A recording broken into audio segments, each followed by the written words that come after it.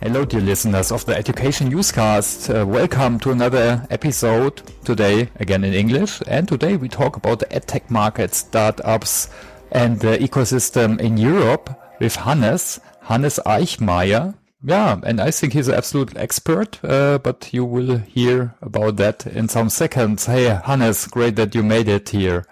Hi, Thomas, and hi, listeners. Thank you for having me today. It's a pleasure to be here. Yeah, Hannes, for those who didn't subscribe to your newsletter, for example, or don't know you yet, perhaps could you just briefly explain who you are, what you're doing, and what your journey was so far? Yeah, of course. So originally, I'm from Austria, actually, so listeners won't get to hear my lovely Austrian accent today as we're doing this in English. But yeah, I'm in Paris at the moment. I'm working for Bright Eye Ventures as an associate. Bright Eye is with a 100 million euro fund, Europe's most active edtech-focused venture capital fund. And I'm mainly responsible for deal sourcing, due diligence, investments, processes at the fund. And yeah, for long history in the edtech space already, and have been in the space for the past 5-6 years. Yeah, that sounds very exciting. And I remember you also worked in Austria for, let's say, a more regional edtech platform, or that's also where I know you from. Exactly. Yeah, actually, so to explain a bit more about that, I have a business and economics background and followed a traditional career when I started in consulting back then. But then I switched careers and then actually was a teacher for 2 years in a middle school in Vienna. And that was basically my entry into the field of education. And it was in 2015, 2016, right at the peak of the refugee crisis in Europe. And they're basically teaching many refugee kids. I saw the potential of edtech solutions, and then worked for a large foundation in Germany, leading their education work. Then, as you just mentioned, before joining Bright Eye for about 2 years, I built an edtech incubator in Austria for a public-private partnership.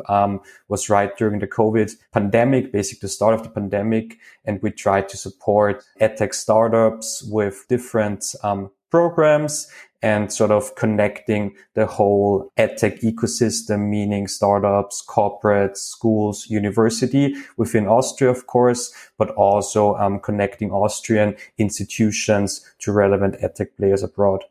Okay, interesting. And I think about the ecosystem, we perhaps can talk about a little bit later. So sounds like a very, let's say, exciting learning journey already, what you are through. So perhaps we can look at the market now first, or probably not everyone is aware how let's say in general, the edtech market can be categorized. Because per se, of course, it's technology, but there are different segments, right? Right. Definitely. And of course, also if you look at different resources, I think there are different ways to classify the market. For us, we mainly look at it from a consumer or target group perspective. So we basically have 5 different verticals, more or less, we separate from each other. The first one being pre-K, so mainly solutions that target young kids, early childhoods. Then K through 12, solutions that target school-aged children. The third one is higher ed, so basically everything targeting universities, colleges, and so on. And the last 2 are corporate learning, which is also in our portfolio the largest group, so to say. And the last one, sort of lifelong learning, meaning solutions like Duolingo, Babbel, that we basically use to learn more in a private setting. Okay, interesting. And probably the later 2 categories, or lifelong learning and corporate learning, they probably also have some overlap, so that some people who perhaps work already somewhere, but by learning or training by their own.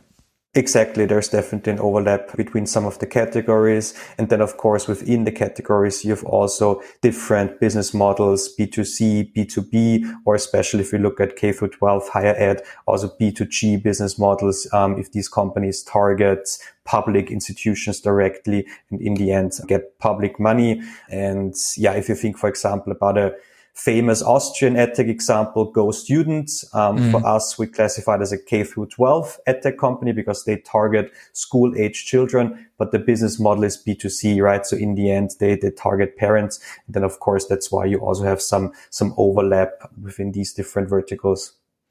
Right. And I think we quite see some development over the last year, which I actually find very promising. Yeah. So we see now even unicorns. You already mentioned one very prominent one. Yeah. But there are also others. So how do you see the development, especially let's say in Europe in the last year? So I think in the past we know about authoring tools and, for example, LMS as, let's say, more older categories, but this market really has evolved quite substantially, or? Yeah, definitely. There's been amazing development over the past 2 years. And I think even looking at the development recently, EdTech is still in its early days compared to many other, verticals like FinTech, Health Tech, and so on. And of course, it depends a bit on the vertical you look at. America and the US, they have been at the forefront again. I think especially also on the corporate learning side, they are probably still a few years ahead when it comes to adoption of EdTech solutions. But Europe has definitely picked up pace. And especially if we look at VC investments within the last few years in EdTech companies and compare that in Europe to Asia and the US, Europe has really improved, and the sort of relative investment side in Europe is growing. And still, last year, even though, it was a difficult year, EdTech investments in Europe were about 1.8 billion. And that's still double what we had before the pandemic. So there's amazing growth in Europe. And yeah, I think right now we are even third place just behind India and US when it comes to EdTech VC investments. And we see more and more, now schools and universities, for example, in Germany with the Digitalpakt, getting the resources and infrastructure to adopt new EdTech solutions, and also more and more openness and urgency from companies when it comes to, offering relevant and innovative learning solutions for their employees. So we are really bullish about EdTech. Yeah, and for those who want to see numbers, I think we can put some links in the show notes also, so for further numbers, because actually you with your team at Bright Eyes, I think you share great research, very detailing the categories, what you just mentioned. So we probably, or we can put some links in the show notes for everyone who wants to do a deep dive. Definitely. All right. And now we talk about categories and areas of probably for our listeners, I think the lifelong learning and the corporate learning segment is the most interesting. Can you nail that down or categorize that down to further areas or so? Or how do you look at the market? Yeah. There we look at the market, I would say, in two different ways. On the one hand, it depends a bit on which sort of, when it comes to corporate learning, company size you're targeting, right? We see many EdTech companies targeting large enterprises because, of course, they often have the resources, also the internal larger HR departments, maybe even or probably even a dedicated learning and development department to talk to and to adopt these solutions.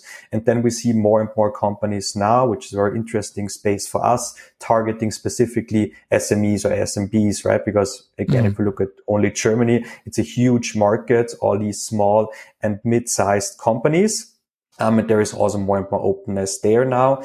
And then besides the target group, we again look at sort of different verticals when it comes to these corporate learning products. Verticals here meaning mainly who do they target within these companies? Is it more white collar workers or blue collar workers? And then what specific content are we talking about? Where, just to bring an example here, we have seen more and more EdTech companies with sort of climate change related content in the past year, right? We see many, with sort of health, well-being related content. So that just depends what sort of solutions do they offer, or is it more of a generic product? All right.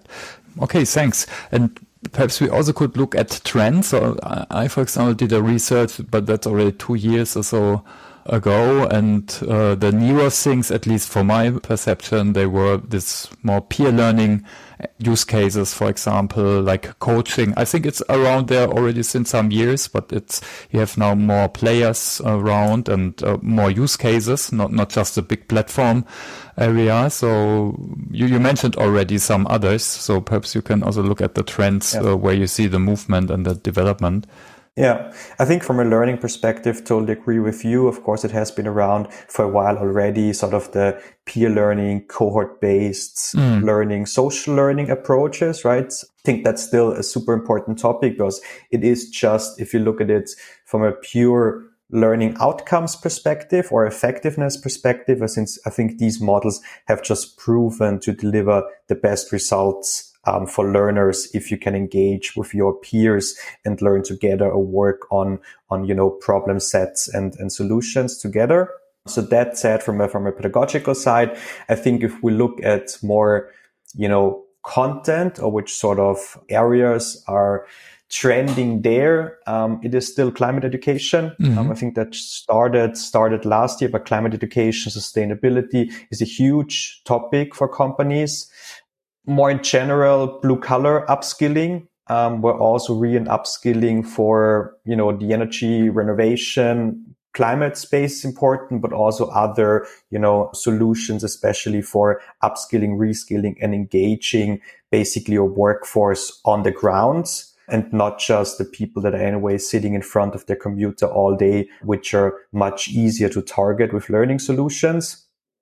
Yeah, I think these are a few of the major trends. I think which is not a content trend, but what will be very important in 2023 and going forwards, before sort of the economic crisis and the situation we're in at the moment, we saw a lot of edtech solutions in the corporate learning space that are more of a nice to have, and are often also for companies in the sorts of employee benefits buckets and are offered that way. I think now also with companies having to cut costs, it's more and more important actually how necessary is the solution and what's actually the benefit of the solution and what's in the end also the return of investment from a company perspective.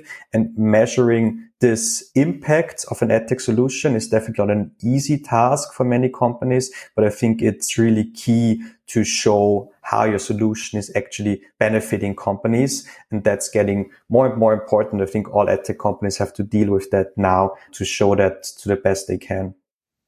This would be exactly the next question what I prepared actually. Because I think learning is always very early on the, let's say, savings list from the CFO, and so as we are now looking perhaps at least partially into a recession, probably showing the benefit, the ROI, the business case is key. How do you see that impacting, let's say, perhaps the go-to-market of the startups or the topics perhaps they address, the problems they want to solve? Do you see already anything there? It's hard. I mean, what we see is definitely that startups get the urgency that they have to find a way to, figure out how they can actually show that. But to be honest, we get asked that question a lot of time. Many startups ask us, do you have best-in-class examples how edtech companies measure their ROI and impact? And for us, there aren't that much. So there's really couldn't name a specific startup that has 100% nailed that. For example, because I mentioned the climate education space.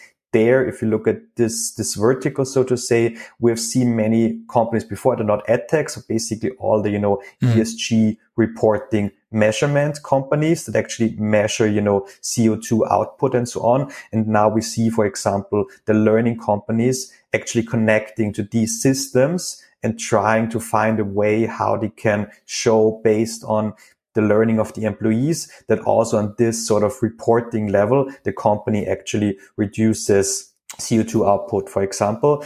So there are different ways, but it's high on the agenda. And I think what is important there as well, in general for edtech to just have more established companies and young edtech startups work together and also approach finding solutions to these problems together and seeing how they can actually measure that.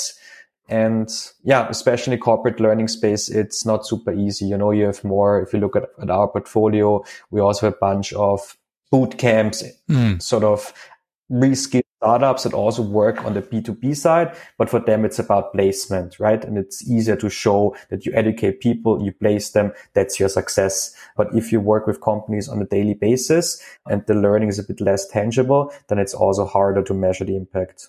Yeah, sure. Especially if you don't focus on the business critical use case. You mentioned upskilling, and I think this topics, they're everywhere, let's say in the press, but also they are urgent issue for companies.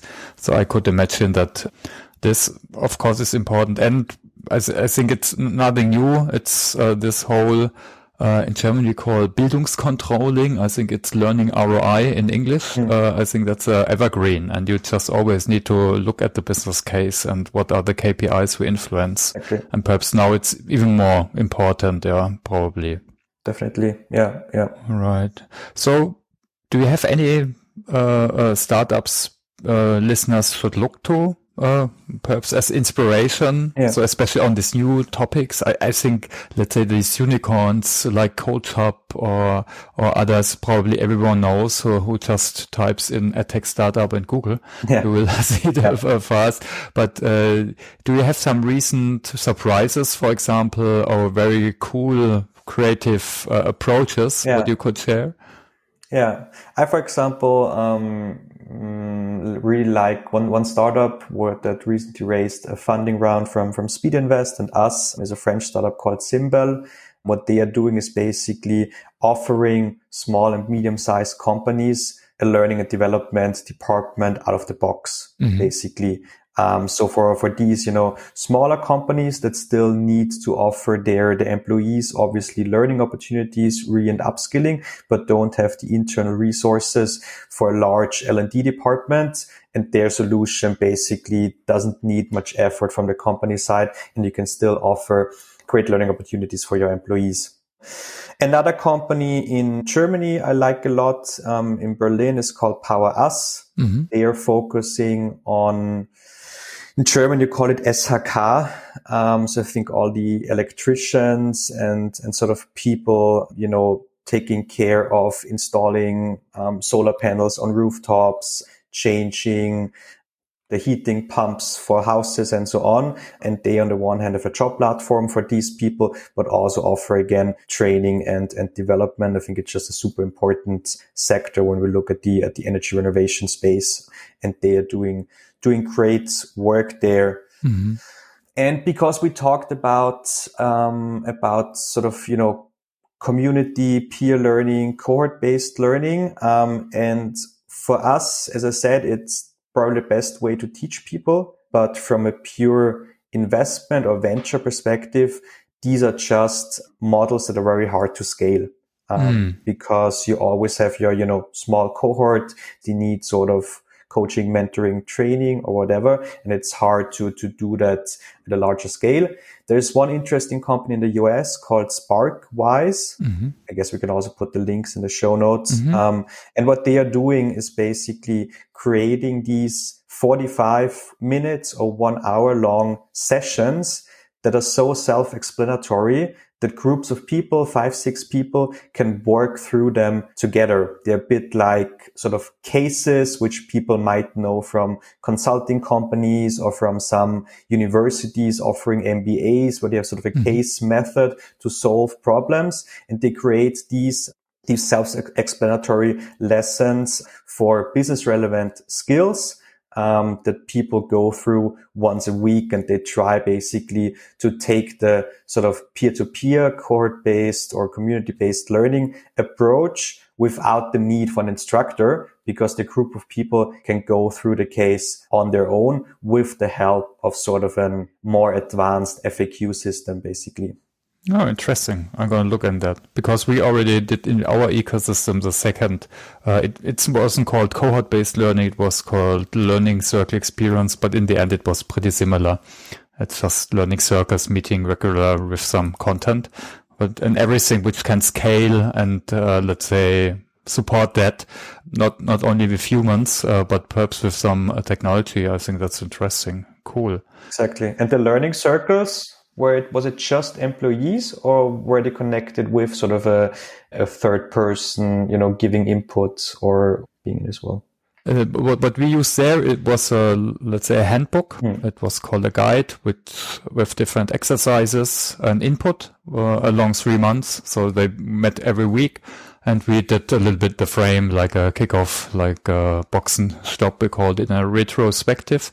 But for example, some tools like for matching the groups, and they were employees and customers and partners, so quite different. So there, it's always interesting, let's say, in this more social peer learning. And then if you combine this with cohort-based learning, how technology can support that. So that's interesting. Right. Gonna look into that. One thing, but I almost forgot, and the internet is full of it, and especially LinkedIn, is generative AI. And like, for example, ChatGPT, today I tried out a new writing assistant from DeepL, so also very cool. And of course, probably everyone knows DeepL. It's, I think, one of the best translation engines, coming from a German startup. Do you see already in this generative AI area any startups or perhaps even use cases? At least the internet is full of it, but a lot of it theoretically and more, let's say, from LinkedIn experts want to increase their reach a bit. Yeah, definitely LinkedIn, and also my Twitter feed is full of it. I think it's still pretty early, but I mean, we have talked about the importance or what AI could do in education for many, many years, right? And I think now it's hard to say with 100% certainty, but it seems like we're really at sort of a tipping point where it could finally really have a substantial impact, because before that we talked about it a lot, but I think there wasn't really that much of an impact. But because it's still early days, to be totally honest, most of the companies we talk to, they're of course experimenting with it, and they're still in a phase where they're trying out where it could be helpful. I think it will still take some time until we see sort of new use cases where companies really use generative AI to create something that's totally new and wouldn't be possible without the current capabilities of AI. So far, we see it more as a sort of a helping tool, to create learning lessons faster or to scale feedback for learners with the help of AI. And I think there can become a really, really important assistant. What we see now in more general terms, when we look at the edtech space, I think already for a few years, general learning management systems have become sort of a commodity for a new edtech startup. It doesn't really make sense to build your learning management system from scratch. You can just use something that's there in the market. And for the past few years, content has often been the sort of the way to differentiate yourself. And I think with all this generative AI developments, content is also becoming more and more of a commodity, because you can basically, to a large extent, use, solutions based on GPT-3 to create content. You can use solutions like DALL-E to create, images and so on. And it will in the end become more and more important to differentiate yourself through the way you actually deliver learning, where we talk in the end again about, do you find scalable solutions to deliver sort of social peer learning or cohort-based learning experiences? Yeah, it's definitely exciting. And what I at least really like is, I think in the last years, a lot of, let's say, standard stuff, which is already there, like formalized, have been digitized in edtech. Like, the best example, of course, is you have a instructor-led classroom. Now we do it online. Okay. But per se, from the quality, from the method, it's not that super, let's say, innovative. But now, and people were afraid and were talking a lot of stuff around AI, but now they see the power and they see this really possible disruption. And I think that's at least positive, and probably many look into it and look now how they can leverage it with the APIs or wherever, or build something similar, just because there's some momentum. Or Yeah, no, it's a super exciting topic. And I think there are amazing things to come. And we will also see for sure a lot of funding being put into, young companies that leverage these AI solutions for their products. Yeah, so this will be interesting. And I think the collaboration ecosystem, of course, is key. And at least how I see it in Germany, it's just growing now, or in the German-speaking market. I think even Austria and Switzerland are a little bit ahead. Yeah, so they have their accelerators and so on. So where do you see the role of the ecosystem? So I think, of course, you're a great example, Bright Eyes. You share the knowledge, you make transparency, the create transparency. I think that's key because a lot of people don't know, okay, what companies are out there, how mature they are, and so on. But perhaps you can look into that. Where do you see the ecosystem currently? I think the ecosystem is super important, and there have been so many developments over the past few years. On a European level, the European EdTech Alliance has been founded, which is basically the sort of organization for all the national EdTech hubs, associations, and so on. And as you said, in Germany, you have the LearnTech Hub, you have Innovation, you have a new large conference that took place last year. We have what we've founded as Bright Eye, is the EdTech Garage, which is also sort of a community for early stage EdTech startups. And you see more and more of these EdTech hubs, communities come up in basically every European country, and of course also in many, many other countries.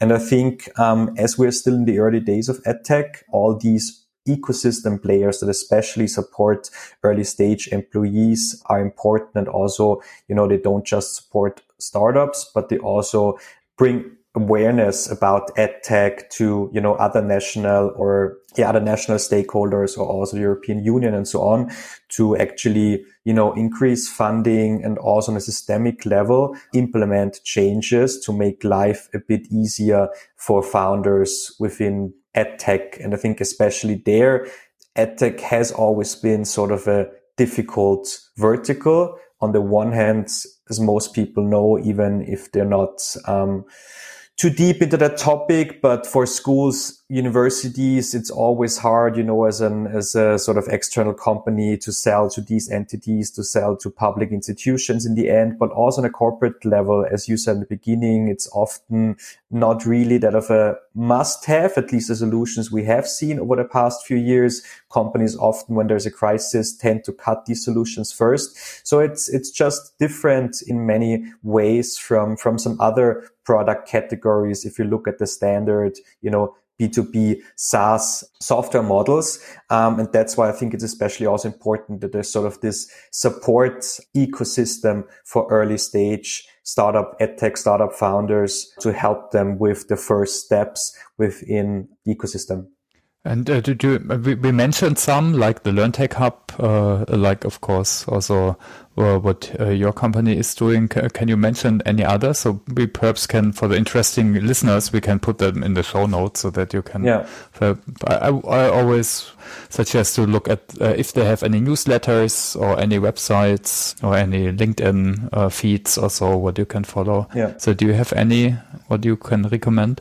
I mean, I think for the readers, as I said, for the listeners in the DACH area, there's a Swiss EdTech Collider in Switzerland and EdTech Austria in Austria. And I think the best resource to check out if people are interested is the European EdTech Alliance, because on the website of the European EdTech Alliance, you can not just find their newsletter and so on, but they also cover all the regional EdTech players and EdTech hubs.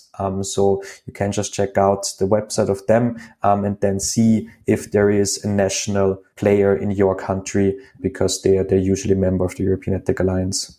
Okay, yeah, we'll put that in the show notes. You can check that out. All right. So anything I forgot to ask? Anything what you would like to ask me? I think you covered a lot of topics. Yeah, I would like to ask, what's the sort of most exciting topic for you within EdTech at the moment, personally, or also what you see inside of SAP? What comes to mind on your end? Yeah, so perhaps I differentiate. So for SAP, of course, we have our own ecosystem. So for those who know what I'm doing, so I'm engaged in SAP training. Yeah. So of course, we need to train our partners and customers, and there are hundreds of thousands around there. So of course, without EdTech, this doesn't scale. So we are continuously looking into that. So like we started like some years ago with MOOCs, but now we even now do automated translation, and some things are not relevant for us. I know you anyhow are not a big fan of, let's say, the metaverse, and the the implications for learning. Me neither, let's say on a broad scale or on something which really scales. Yeah. And especially not for our area. So, but I think this more automated content creation, I think that's in the early stage, but I think that's very interesting if you have a lot of content like documentation, technical documentation. And on the other side, I think that's let's say evergreen, let's say engaging learners and bringing them together, but making this a little bit more scalable, like we mentioned, cohort-based learning or coaching. I think just a platform to broker coaches. I think, of course, you have a marketplace, you can earn money with that, but for me, this is not that super innovative. So innovative would be more if that's more perhaps automated or with cool nudges or exercises. So yeah, I think these are just some of the areas. And this all generative approach now, which is interesting. And perhaps two more things while I'm just talking. I'm a big fan of communities and community-based learning. And of course, communities need to be moderated and curated and so on. And also, of course, there the question is how this could be scaled via technology. Right. I think that's also not something new, but still the adoption is just now growing. So I think every important tech company or almost every company needs to look into communities and how they can leverage that power. And the other topic is transformation and change management, which also for us is key. So there are so many big SAP projects around the globe, but often the topic of change and, let's say, engaging people along the whole, let's say, life cycle, I think this is still very, let's say, manual. Right. And there are perhaps some survey tools, but this will be interesting how also this whole organizational change management can be supported more and more intelligent than just via whiteboard and some surveys or so. And I think that's not just interesting for me, or I think the transformations and change don't stop. So that's actually an area which is also not that really digitized by now. So.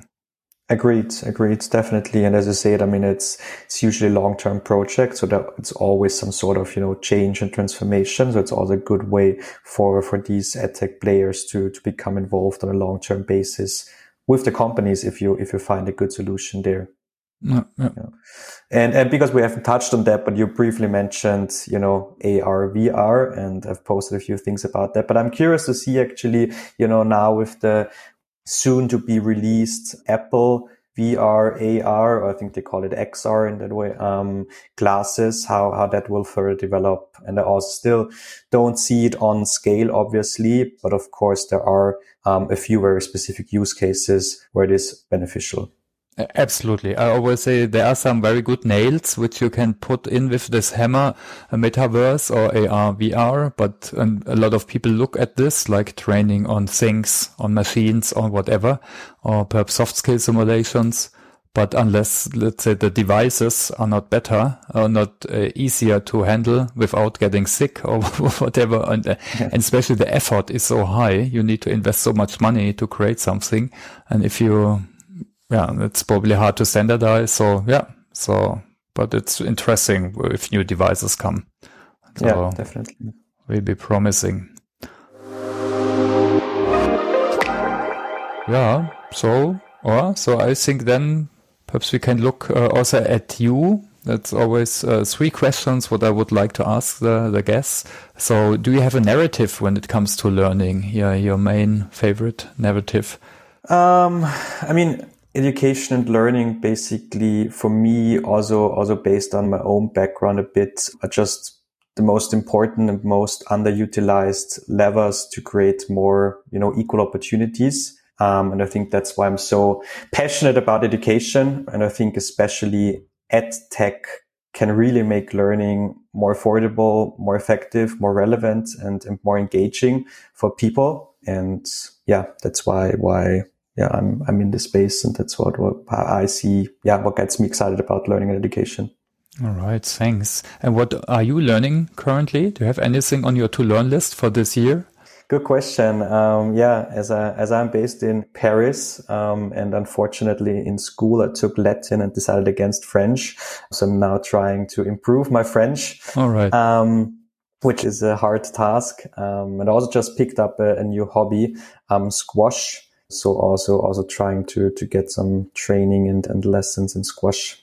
I didn't know that you were based in France, but did you also connect it to Sonia, I think, or Svenja, I think? Svenja, yeah. We had her on the podcast also, I think 1 year ago, was also interesting discussion. Didn't know.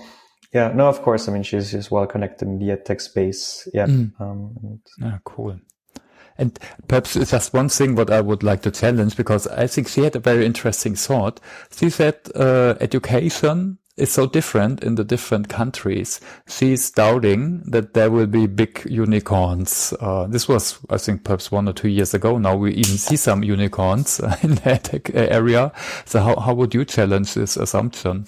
I think it depends on which vertical you look at. I think if what she said, I mean, I can't say for sure, of course, but it's more or less true if you look at the K through 12 space. Right. K through 12, school education is really different from country to country, and there it's much harder. But if you look at corporate learning or lifelong learning, which are in the end B2C products and lifelong learning space, there you can scale across geographies in Europe or beyond that.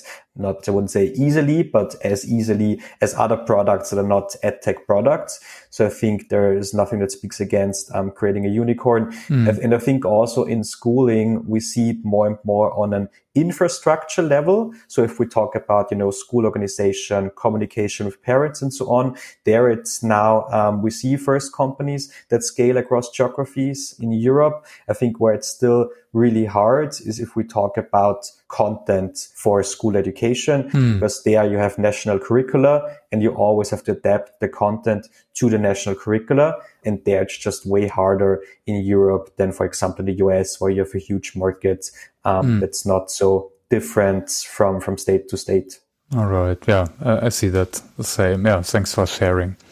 And perhaps just one last question. So how do you keep up to date by your own as an edtech expert? I think Twitter and LinkedIn are really good resources for me. Of course, too much ChatGPT in the last few weeks. But besides that, great resources. I also really like podcasts. So I really like the EdTech Insiders podcasts. I can only recommend that to people. Alex Sarlin is doing a great job there. And, basically also with the standard resources like EdSearch for more education, edtech specific news, TechCrunch, Sifted for the more general startup news. Yeah, that's main. Okay, cool. Resources, yeah, I made some notes. So for those of you who don't know, like the edtech insiders and the other stuff, so I just put that in the show notes. And of course, also your page, your area or your company. Sorry. Yeah. And I think you even present an interesting new study. I think it's next week or. Yeah, next Wednesday we launch our edtech report 2022. So we always do a full year report for the past year and a half year report. And next week Wednesday, or I think the week we launch the podcast on Wednesday. We launch our EdTech funding report 2022, which might also be interesting for many listeners. And of course, Brida, we also have our monthly newsletter, and I'm sharing a weekly newsletter, which might also be interesting for a few listeners. All right, yeah. So we put that in the show notes, and I think that's definitely recommendable to look into that. And if you want to have this edtech report, I think at least in the newsletter from Bright Eyes or in yours, this will be featured. Definitely. Probably. All right, yeah. Well, I think we can come to an end. I think thanks so much for your time. I hope that all of you who are still listening, got some new insights. I think it's definitely interesting. Also, let's say from a funding perspective, to look into that. And I hope everyone is looking now a little bit more detailed in the market. Perhaps you get some inspirations. Also looking at some of the startups, what Hannes mentioned. Yeah, so thanks so much, Hannes, for your time. Thank you, Thomas. It was a pleasure to be here. All right. Bye-bye, everyone. Have a great day.